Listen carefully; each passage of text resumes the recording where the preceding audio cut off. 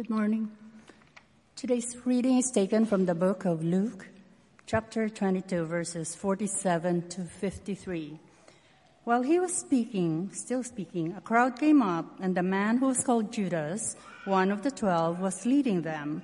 He approached Jesus to kiss him, but Jesus asked him, "Judas, are you betraying the Son of Man with a kiss?" When Jesus' followers saw what was going to happen, they said, "Lord, should we strike with our swords?" And one of them struck the servant of the high priest, cutting off his right ear. But Jesus answered, "No more of this." And he touched the man's ear and healed him. Then Jesus said to the chief priests, the officers of the temple guard, and the elders who had come for him, "Am I leading a rebellion that you have come with swords and clubs? Every day I was with you in the temple courts, and you did not lay a hand on me. But this is your hour when darkness reigns."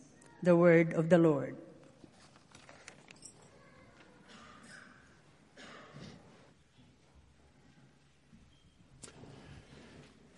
Thank you, Wilma.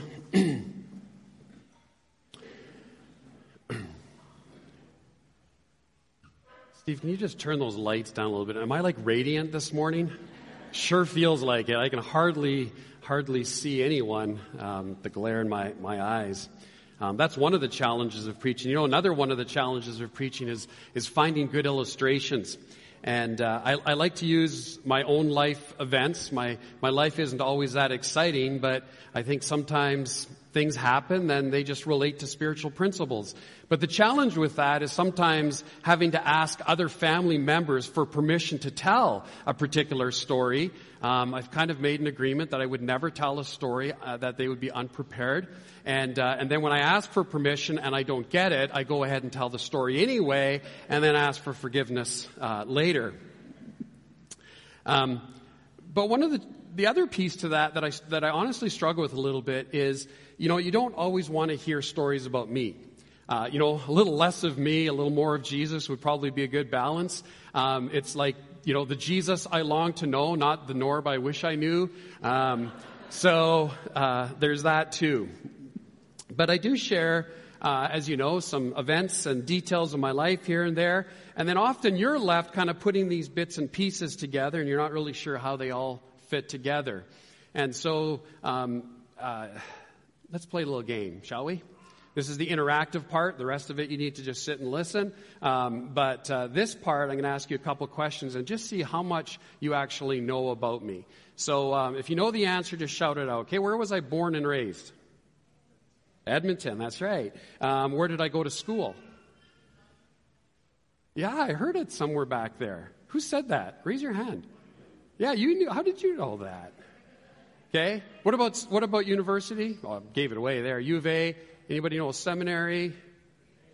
Taylor, right? Okay. What are some of the cities or towns that I've served churches in? Calgary and Arnprior. Hey, that was quick. There's some people that have way too much information. Where's Tina from? Cleveland, Ohio. That's right. Where did we meet? Chicago. Yeah, somebody even knew that.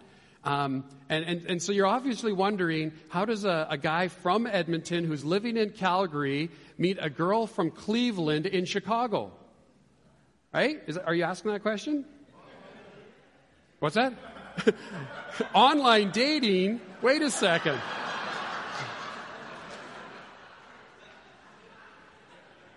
Now you're going to, seriously, guys, this is before the internet. Tina would write a letter and fax it to me.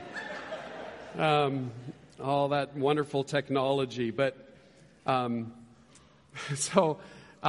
did meet in Chicago. We had a 13-month long-distance relationship. And then we actually got married in Cleveland. But that just about didn't happen. And we got married on September 3rd, 1994. So do the math. We're going to celebrate our 25th anniversary this fall. And I arrived there about a week before, and we're taking care of all the details that you normally would take care of and sort of those last-minute things, and we go to get a marriage license.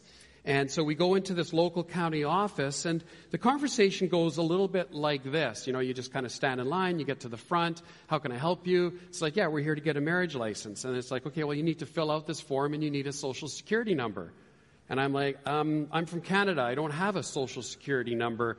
I have a social insurance number. Does that work? Nope, sorry, then I guess you can't get married. Next. And I was like, well, excuse me, how do I then get a social security number? And she says, well, you can't get one. You're not American. Next. Our wedding is this Saturday. Next. You need a certain form. Well, where do I get this form? At the border. I go, I've crossed into the U.S. many times. I've never seen this form you're talking about. They've never offered it to me. Well, then go back, get across the border, come back, and ask for the form. I'm like, we're getting married on Saturday. By this time, you can imagine I'm feeling totally exasperated, feeling like this lady could care less about us. All she wanted us to do was kind of push us aside, move on from us, and serve the next person in line. I was even somewhat humiliated because this conversation, as you can imagine, is loud enough that everyone behind us is hearing what's going on, and they too are thinking, okay, just move along, buddy. You've got your answer. There's other people in line. Come on, we need to get on with it. But I still remember the kind of just the hurt and the offense that I felt the way we were treated. How many of you have felt that way in church?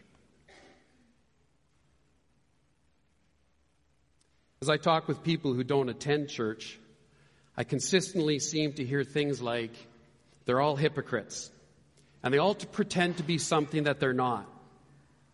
They'll say things like, you're a pastor? A Christian pastor? Is there any other kind? But you seem so normal. At least they just got to know me, so they thought that. Why do they ask that question? You see, the implication is that most of their experiences with followers of Christ have led them to conclude that we're all maybe a little bit weird, maybe even a little bit obnoxious, and sometimes rude, like the lady at the marriage license office.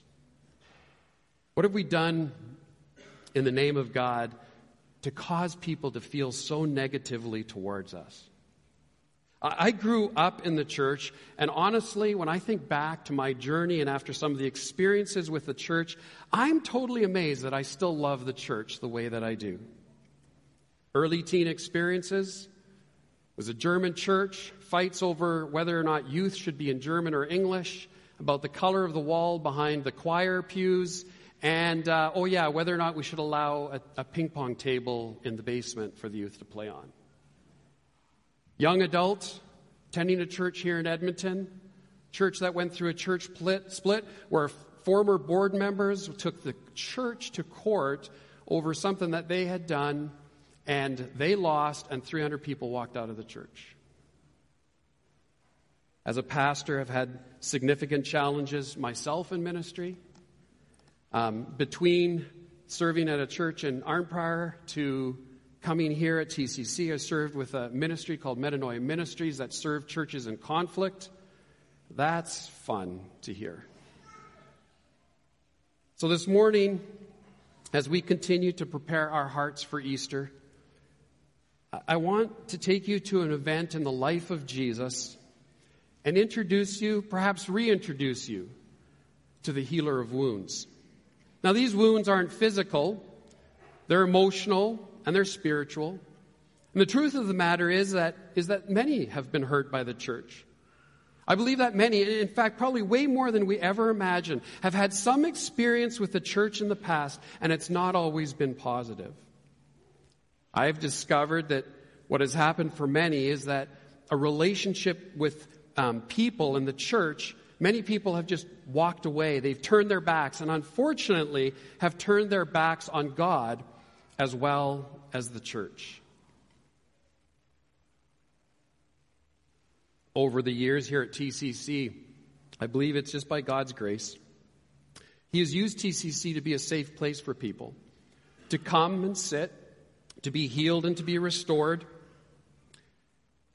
to find their legs in ministry again, to be able to wrestle with questions, maybe to experience a second chance themselves.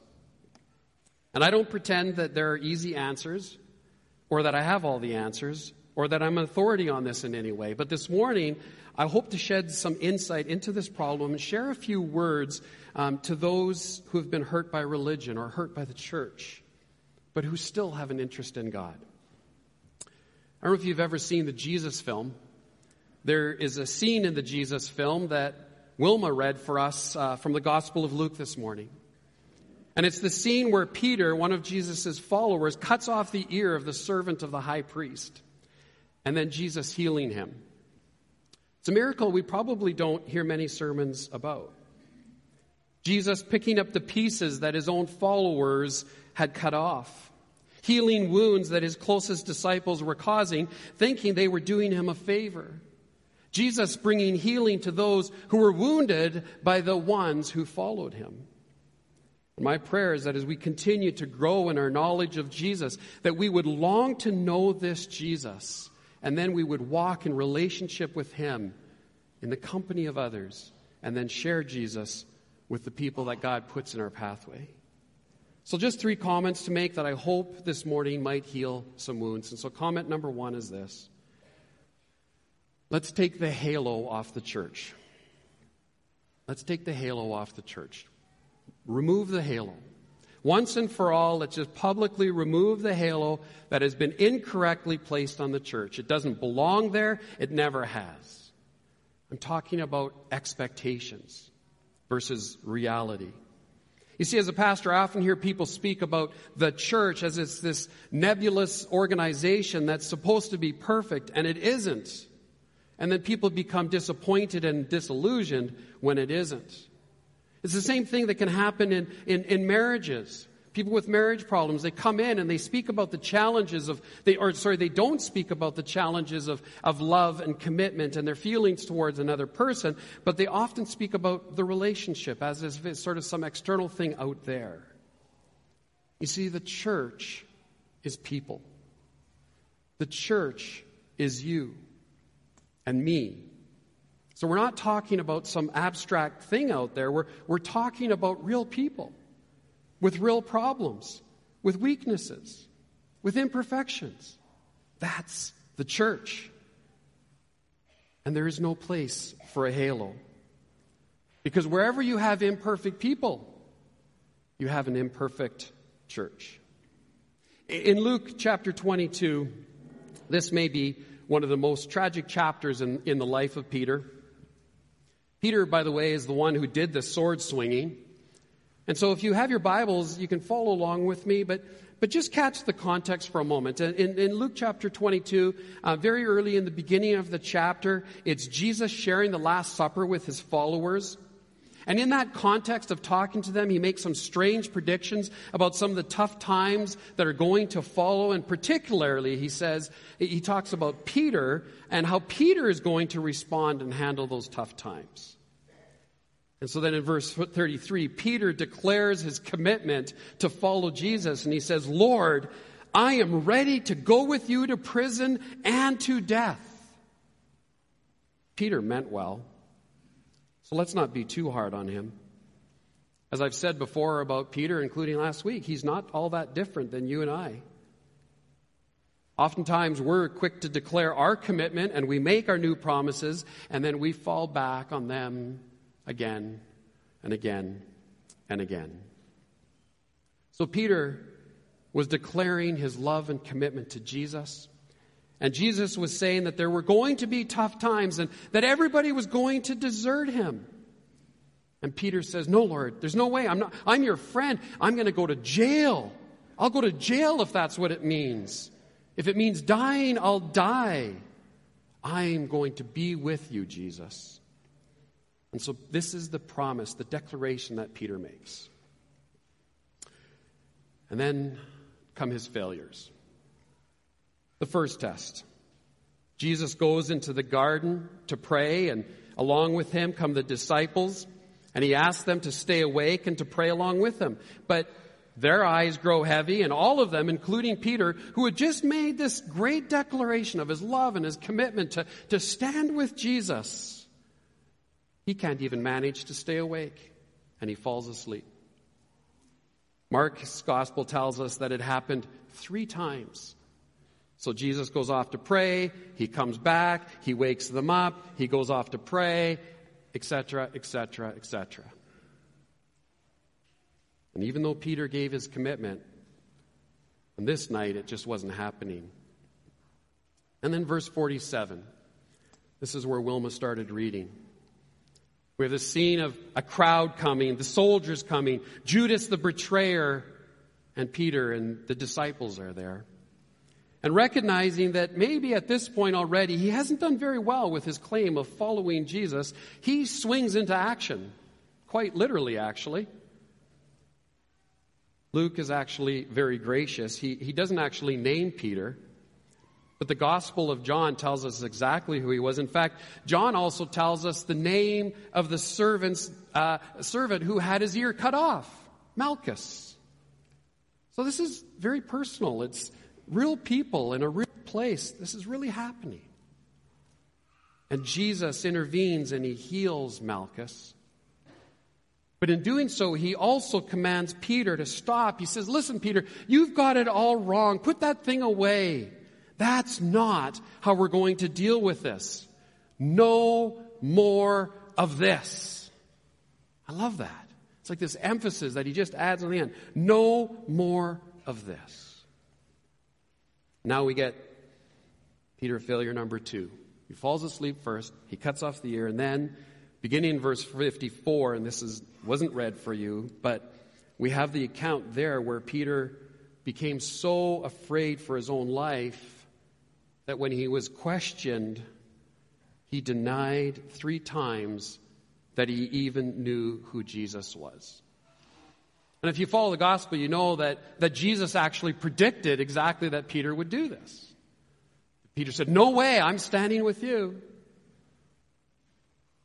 Only to fall not all that long after. I mean, you want to talk about a terrible chapter in someone's life, here it is.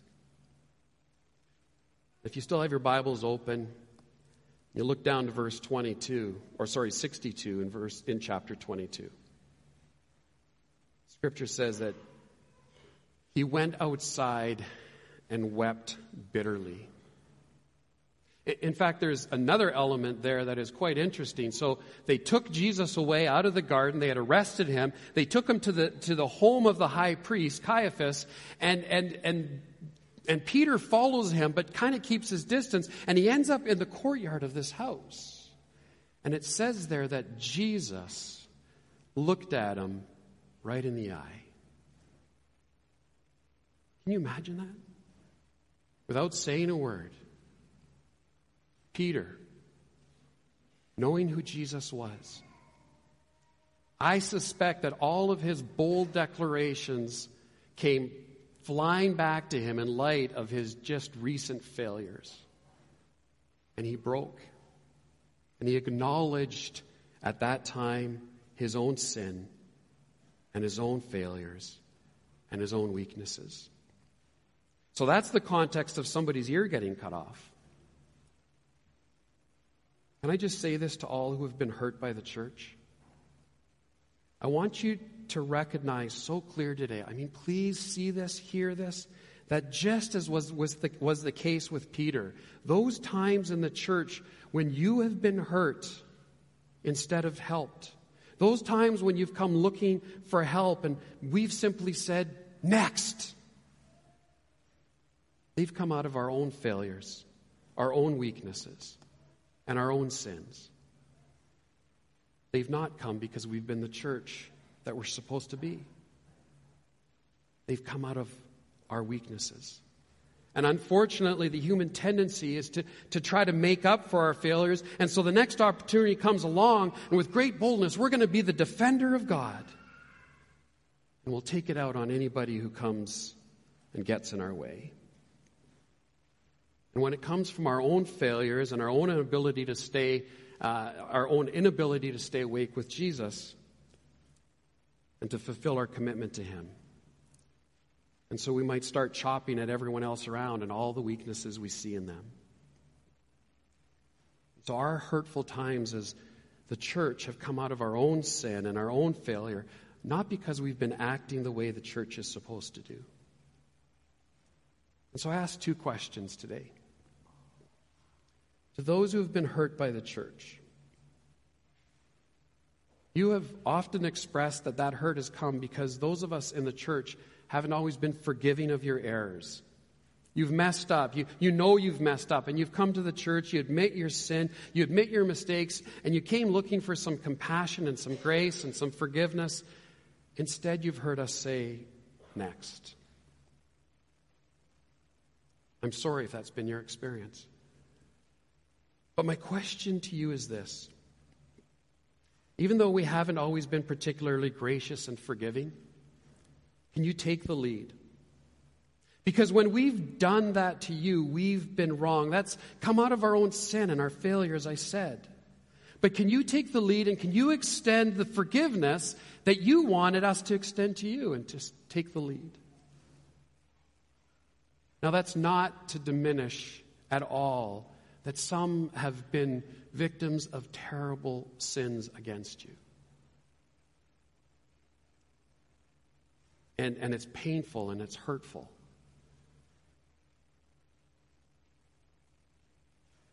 But forgiveness will free you. Forgiveness will release you. So think about the forgiveness that we long to receive. Every one of us longs to be forgiven. Can we extend that to others then as well? Secondly then, to those of us within the church who, like Peter, have failed and have been hurtful, is it possible that instead of swinging the sword as Peter did at first, God could do a lot more with us if we were like Peter, down on our knees, weeping over our own sin? Instead of swinging the sword at someone else, if we could deal with the log in our own eye first before we would look at the speck in somebody else's eye. That's what Jesus said. You see, I think it's possible that if even these 2 suggestions were followed, that there would be a lot of people restored to the church today. And much more important than that there would be a lot of people restored to a right relationship with God. You see, if we were just able to admit our own failures, that we were gracious to others, instead of taking off the gloves and fighting, let's just take off the halos and live as real people who love God, forgiving and accepting each other. And as I'm speaking about this, I feel like I want to give a little bit of a disclaimer here, and I'm struggling with it, and it's been in the back of my mind. When I'm talking about the church, I'm talking about kind of the global church. Okay? I'm not talking about necessarily about TCC, but the principle holds true. Right? That if we've been hurt, we offer forgiveness. But we recognize our own brokenness in this, and that we are willing to live in a place where we admit and forgive and accept one another. And so let's take the halo off the church, okay? Let's be real and admit our weaknesses, seek forgiveness where forgiveness is needed, and just be real and authentic people before God. That's all it is. That's I believe is the first thing that needs to happen for wounds of church or wounds of hurt to be healed. Okay? That we would acknowledge that the church is to be the most loving and forgiving community ever. Okay? So take the halos off the church. Number 2 observation. I'm going to just say this. Don't reject the medicine just because the nurse was rude.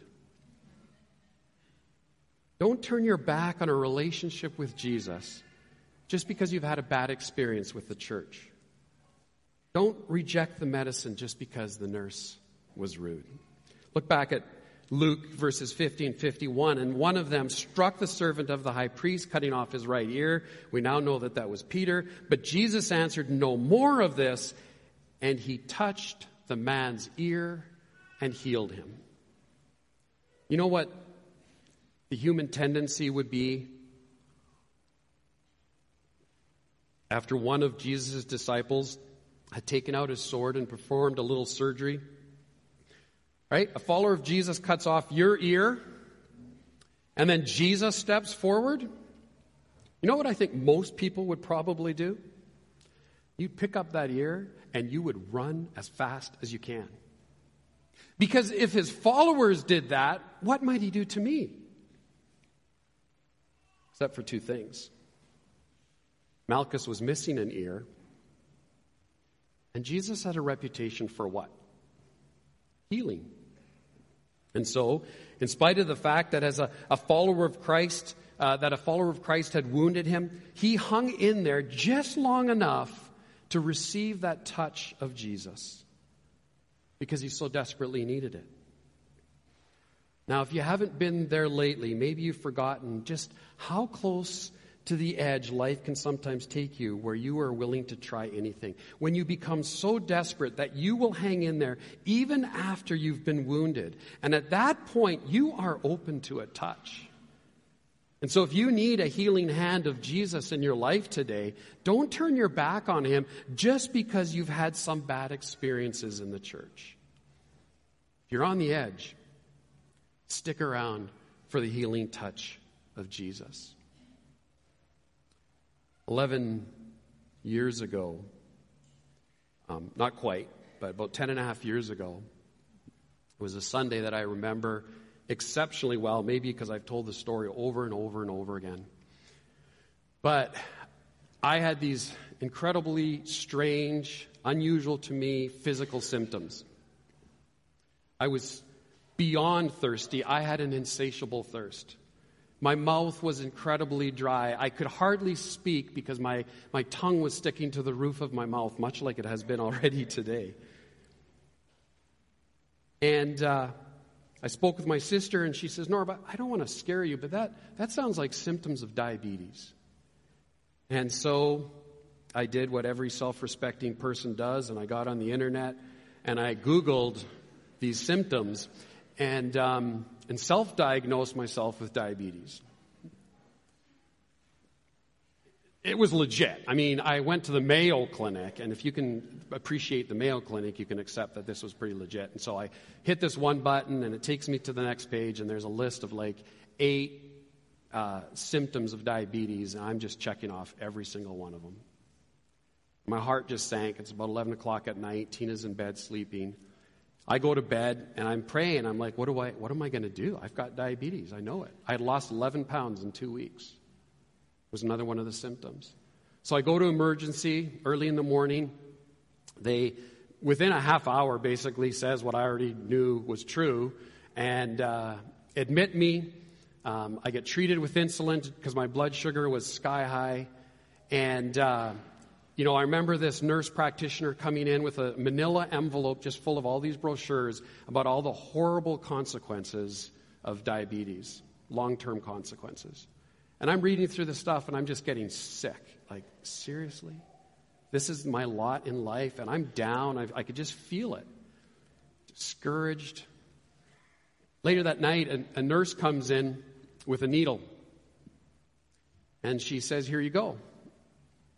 I'm like, I haven't even been here 24 hours. Don't I at least get care for 24 hours?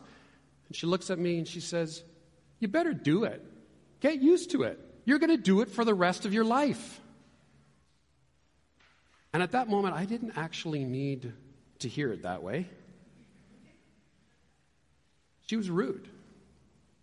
And I could have immediately said, you know what? Forget it. Because you have been so rude to me, I'm not going to take it. Dumb choice, right? I needed the medicine. It didn't really matter whether or not the nurse was rude or not. Unfortunately, I think that's what's happened in the church through the years.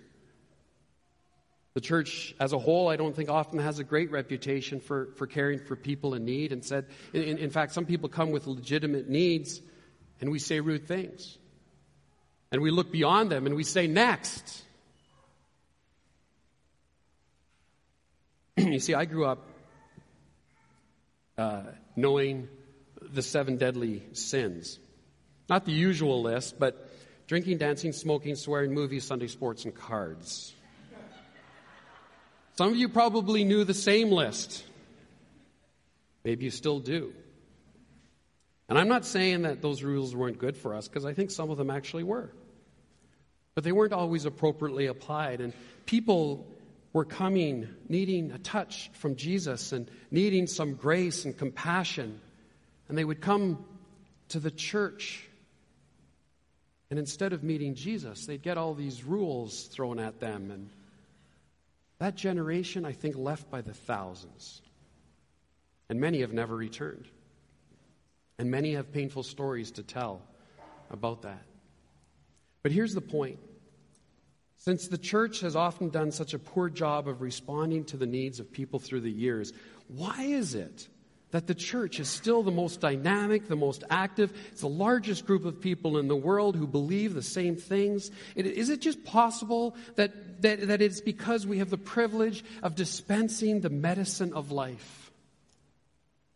The stuff that our world needs. The stuff that we need. You see, the church has what we need. Because is it possible that God has entrusted to us the message of bringing people into that life-changing relationship with Himself that they are so desperately longing for, that people will hang in there in spite of some of the bad things that have happened, because they need the medicine that we have to offer? And so while we need to deal with our mistakes, and we need to be gracious, and we need to be loving, and we need to improve the way that we respond to people, but to those who have been hurt by the church, I plead with you, don't turn your back on the message, because the messenger has sometimes been rude. I gave you a heads up about the theme of this message last week, and I had somebody email me and say, hey, I'd like to maybe invite some friends. And this has happened numerous times in these conversations this week. And I've just seen this over and over again. And maybe you're here this morning because you've been invited by a friend, and they didn't know the full details of the message, but you're hearing this now and you're going, you know what? My friend's concerned about me because maybe I'm on the edge. Maybe I'm trying to decide something that I'm not really sure where I'm going to go. Can I just say again, hang in there? To find the word that God has for you. Don't just see the flaws and the problems in the church, because the church has what you need. The church knows Jesus. The church does know grace. The church has a message. It can be life-changing. And when you walk that out in the company of others and live that out in authentic community, you know that that's true. So don't reject the medicine just because the nurse was rude. And lastly, God's grace is for both the imperfect church and for those who have been hurt by the church. You see, that's the beauty of the message that we share. Jesus answered, "No more of this, Peter." And He touched the man's ear and healed him. To the one who had been wounded, the healing touch. Think of the irony of that. This man had come to arrest Jesus. And it didn't matter to Jesus. He healed him anyway. And then if you continue to read the gospel accounts and you come to the end of John's gospel and you read a beautiful story there where they have been eating together. Jesus goes and seeks out Peter who couldn't stay awake, Peter who cut off the servant's ear, Peter who denied that he even knew Jesus at one point. And Jesus brings Peter aside and He says, "Peter, we need to have a little talk." And there He beautifully healed and restored Peter as well. You can read it for yourself, John chapter 21. You see, and only God can pull it off so that His grace is sufficient both for those who have been wounded by the church and for those who have done the wounding on the inside. And we all need the same grace and medicine, and God so freely dispenses it. Friends, I regularly have to examine my attitude, acknowledge my sin, and ask for forgiveness and God's grace. We all need God's grace. In the church and outside the church. Listen to what the Bible says in Romans 5:8. But God demonstrates His own love for us in this, that while we were still sinners, Christ died for us.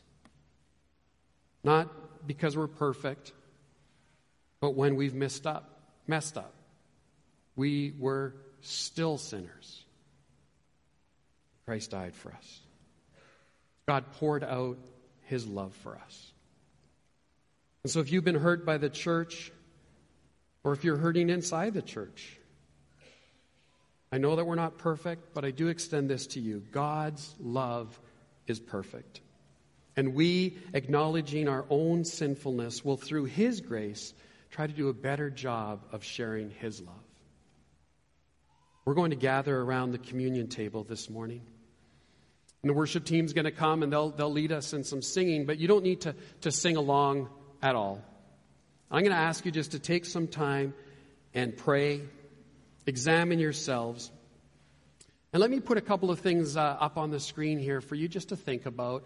And then, Steve, maybe just leave this slide up during communion so that people can refer to it there. But when we talk about our mission statement of knowing Jesus, walking Jesus, and sharing Jesus, what do we now know about Jesus? Well, we should know about his love and about his grace and about forgiveness. You see, this is the Jesus that we long to know, isn't it? The Jesus in this story. The Jesus who heals wounds. The Jesus who offers grace and forgiveness.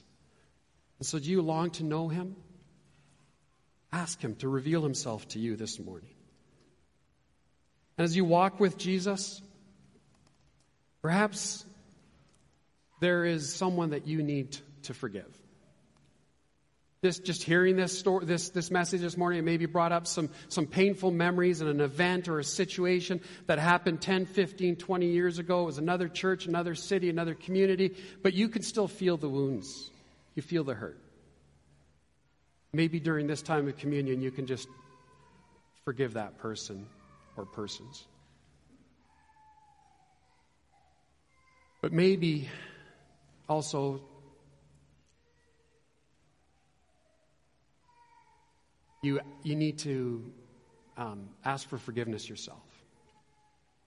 Maybe there's someone that you realize, man, I did that. That was a long time ago. And so maybe your homework this week is to track that person down, get together for coffee and just say, you know, that thing that happened so many years ago, I'm sorry. Please forgive me.